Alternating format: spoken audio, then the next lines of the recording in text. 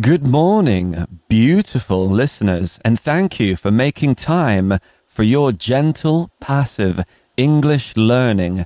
On Simple English Listening, we speak about different, exciting topics, but in simpler, pre-intermediate English. I mean, it gets boring, right? Always listening to new grammar and new rules. How about we have no rules for 25 minutes? Why not learn about other things, other wonderful topics, and about the wider world, but also improve your English at the same time?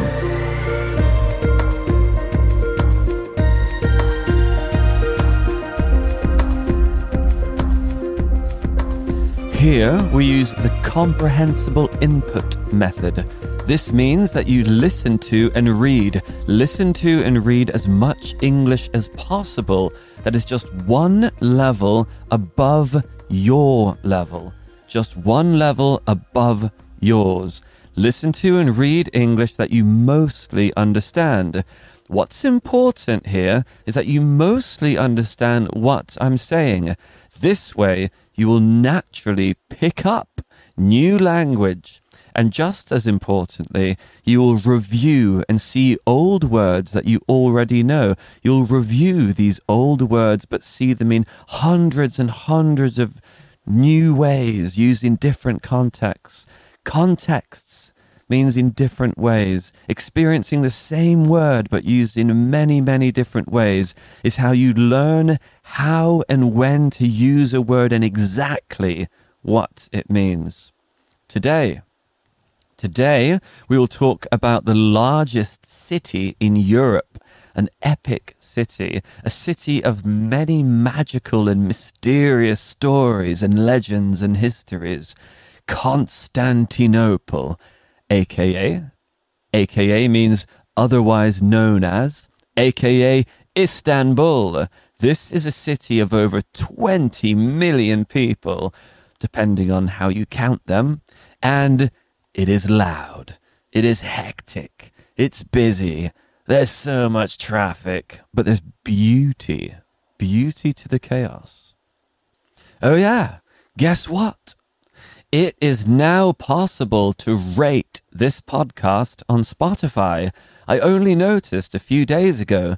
If you could please give us a star rating out of 5, that would mean so much to me. I don't make any money from this. This podcast is a labor of love to help you learn English. It's my hobby. A 5-star rating really helps this podcast get to more people, which gives me, to be honest, immense joy and a sense of reward that more people can benefit from my efforts. So, Istanbul was once the seat of many great empires, big and powerful empires. You know the Roman Empire of the ancient Romans, emperors such as Julius Caesar, Marcus Aurelius, and all of these cats. The Roman Empire was so big that they had to split it into two. The Roman Empire was split into two parts. The Western Roman Empire on one side, and the Eastern Roman Empire on the other side. And each of them had their own emperors. Rome was the capital of the Western one in Italy. And Istanbul, or back then Constantinople, the old name for it, was the capital of the Eastern one. Back then, of course, Istanbul was called Constantinople, named after the emperor. It's a cool name, isn't it? It's fun to say. Constantinople, the old name for Istanbul. What actually happened is, after Rome was finally destroyed and sacked, and the Western Roman Empire ended, the Eastern one continued for about a millennia. A millennia is another noun for 1,000 years. A millennia. It continued for a millennia longer than the Western one. But then, a new group of people called the Ottomans came from central Turkey. They wanted to take Constantinople to add to their land.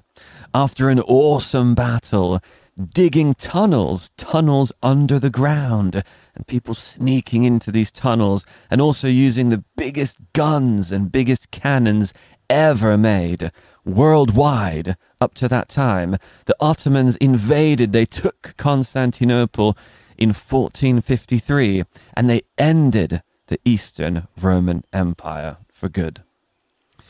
Islam became the religion. You could still be a Christian or Jew if you paid a kind of tax called the jizya tax, I believe it's called. And also you couldn't join the army or the military. The name of the city after the invasion was changed to, as we know it today, Istanbul. Istanbul means to the city in Greek. And it was a very multicultural city. Languages you'd hear in the city, were Greek, Turkish, Arabic, Bulgarian, Persian, Albanian, Serbian. And once again, the city flourished, and they say it went into a golden age, becoming a center of trade. They'd send coffee to Western Europe, and still to this day, Istanbul has a proud, famous coffee culture. It's very strong. Very strong, but it looks beautiful, at least. The cups, the kettle, etc. It's very artistic. I love it. Istanbul was a center of art, architecture and crafts, a true multicultural metropolis. Istanbul became the royal city of the Ottoman Empire. The Ottoman Empire that stretched all across the Middle East as far as Baghdad in Iraq and Baku in Azerbaijan. All across northern Africa from Egypt to Algeria and up to Austria and Hungary and the middle of Europe, across Greece and up to Italy. It's a very big empire. The Ottoman Empire became the most powerful empire in the world. How did it end? One by one, countries left. Greece became independent in 1830. Then Serbia, Romania, Bulgaria in 1878. And finally, in World War I was the end of the Ottoman Empire. In World War I, the Ottoman Empire was on the same side as Germany. Germany, the bad guys. So we get taught at school. Of course, World War I is more complicated than World War II. But anyways, after the Ottoman Empire and Germany lost World War I, the USA, the UK and France, etc., split up, separated the empire into the smaller countries that we have today. In Istanbul, you can still see the palace today, the palace of the Sultan. The Sultan ruled the Ottoman Empire, had absolute 100% power for most of it. Sultan is another word for emperor. In the Sultan's palace today, you can see historic artifacts. Historic artifacts are things from history, from the prophets. There they have a small piece of Prophet Muhammad's beard and his tooth, and a footprint and some other things. By the way, his footprint was extremely big and wide. You can see it for yourself. Maybe he was quite a heavy guy, or the footprint is fake. Who knows? Also, there's the cane, the staff, the walking stick of Prophet Moses, and also things that belong to Abraham, to Isaac, to Jesus, and some other biblical characters. There's also a whole room of clocks. Clocks everywhere, on every wall. Clocks of all different shapes and sizes and materials. The swords and the armor and the shields, were very impressive. The most royal, regal, majestic I've ever seen. Swords and shields and armor, all covered in gold and jewels and rubies. But the most amazing thing I saw in the palace was let's say, the culture of procreation. Procreation means of having children, of having offspring. So they did it very differently to how many people do it today. Basically, what happened was that there was one part of the palace that they'd fill with hundreds and hundreds of young virgin girls from around the empire. When the Sultan felt horny, basically, when he felt horny, meaning when he had sexual needs, he'd walk into this giant building full of hundreds of the most beautiful girls of all the empire. If you were one of these girls, the greatest thing at the time that could happen to you is to have one of the Sultan's children. If you have one of the Sultan's children, you would get beautiful accommodation. You would rise up the positions and become a more senior girl, more powerful, and manage the other girls. If you became a mother of one of the Sultan's children, you were set. You were sorted. You would have a more wealthier and luxurious life. But if you were the mother of the crown prince, if you were the mother of the firstborn child of the Sultan, of the future Sultan, oh my God, you would have won the lottery. Back then, of course, I'm sure these girls would prefer the opportunities in today's day and age. If they had a time machine, of course, travel in time. But life seemed quite hopeless back then, right? But if you, out of thousands of girls, gave the Sultan his firstborn child, you had won the lottery, the lotteria.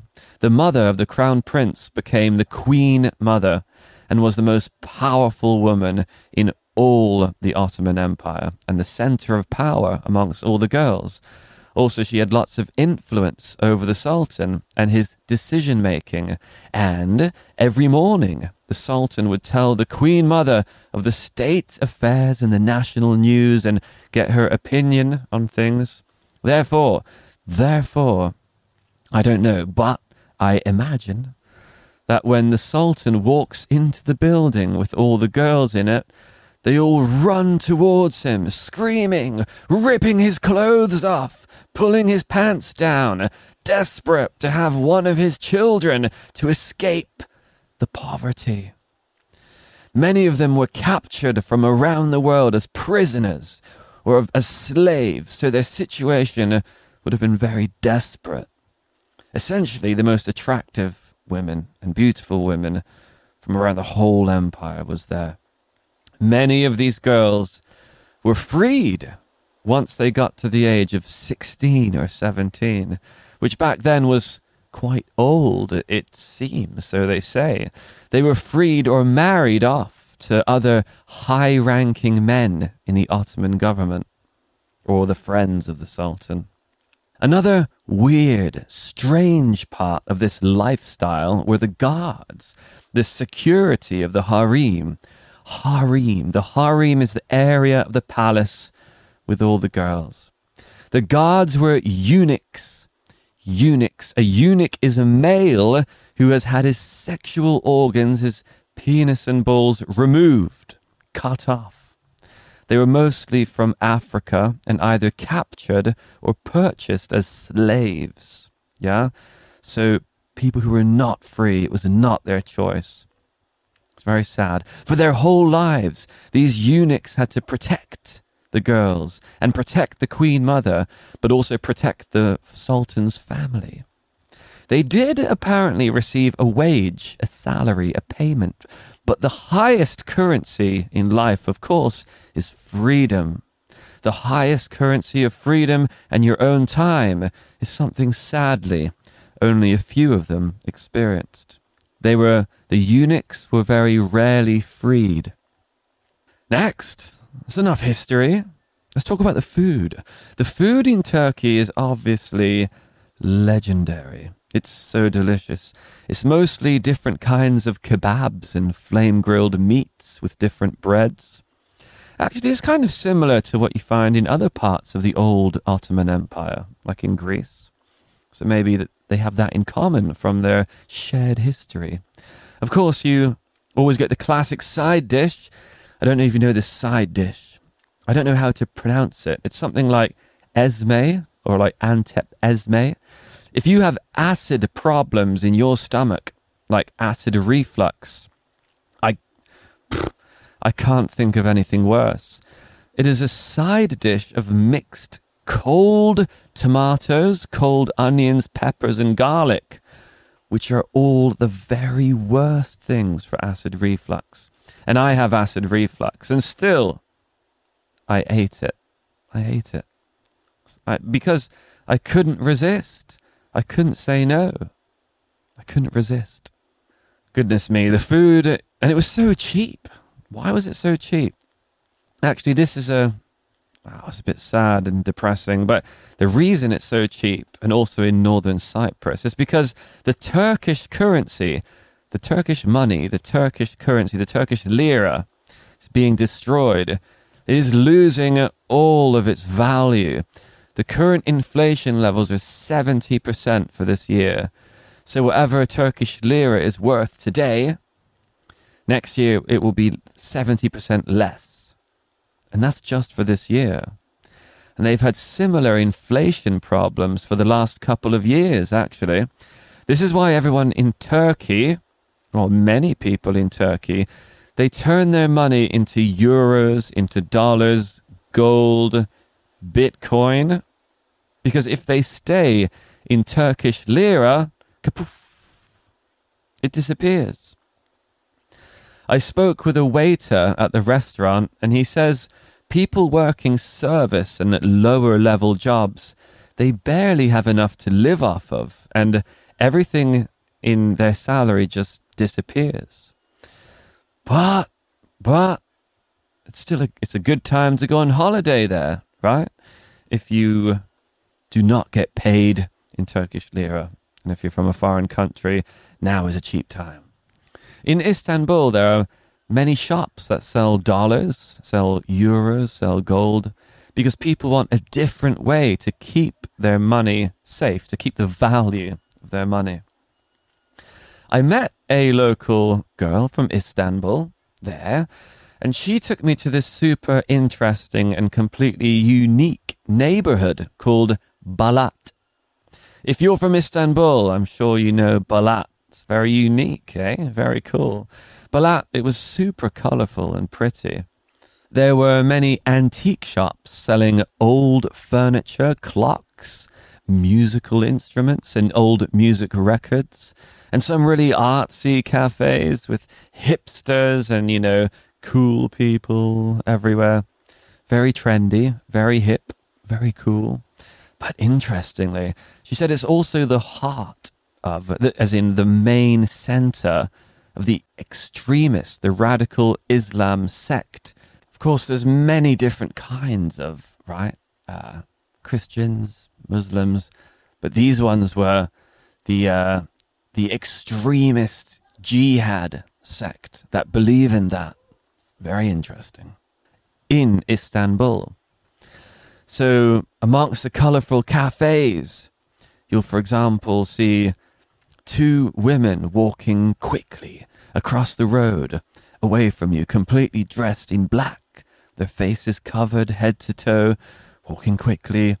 And I saw two angry-looking men, angrily looking at me across the road, making eye contact with me with really, really baggy clothes and big beards. Or maybe my imagination was going wild. But it was, it was exciting. It was cool. Anyways, also, you cannot go to Balat at night, apparently. Correct me if I'm wrong, but I was told that it's quite a dangerous place at night. There are many drug addicts, people who are high on drugs, off their face, and trying to get money from you, trying to rob you. I saw quite a few police cars driving around those streets while I was there. Actually, lots of police cars. Again, it was exciting, eh? Not many tourists go there, right? I really appreciated her taking me there to see something completely unique and like an Istanbul experience that only the locals normally enjoy. I mean, in Istanbul, some of the most beautiful buildings are these legendary mosques, like next level mosques in terms of the architecture, the design, the beauty, especially the Blue Mosque, which is the mosque on the thumbnail, on the picture of this podcast is the Blue Mosque, and the Hagia Sophia Mosque. These mosques were epic. A mosque is where Muslims worship and pray. You say for a church for Christians, a temple or pagoda for Buddhists, and for Jews, we say a synagogue. There's some new vocabulary for you. Mosque, church, temple, pagoda, synagogue for the Jews. Synagogue is the most difficult one to say. But it's also the most fun one to say, synagogue. Anyway, many of these mosques used to be churches and cathedrals, if they're old enough. Because, of course, Istanbul used to be Christian when it was the Eastern Roman Empire, when it was called Constantinople. But when the Ottomans invaded about 500 years ago, the city became Islam. But I mean, today you can definitely see many different religions and cultures there, all living together. It's quite a secular society. To be honest, my favorite thing was to just walk around. I would have really long walks. Sometimes I'd just walk around for 2-3 hours. And to be honest, that's my favorite way to see a new city, to walk around and to people watch. I loved Istanbul to visit, but I don't think I could live there. It's a bit too... I mean, I was in the central part, so you have to understand, I was in the central part where the tourists stay, right? And around there, it was just so busy and chaotic and hectic. There's just traffic jams of cars all throughout the day, as if there was no separation between rush hour and, while people are at work. Now I'm a bit older, like an older gentleman. I feel like I prefer the simple life nowadays in smaller towns. So my trip to Istanbul was about 5 months ago. I've been in Cambodia since then, in beautiful Cambodia, and I'll tell you all about Cambodia maybe in 2 or 3 months. Next month, we'll do an interview with my friend about learning English, or I'll tell you about great things to practice your reading skills in English. So we'll try and do like a non-English topic, English topic, non-English topic, English, and kind of switch them around a bit. Okay, so as I said, if you could give a rating on Spotify, now that's possible, I would so appreciate that.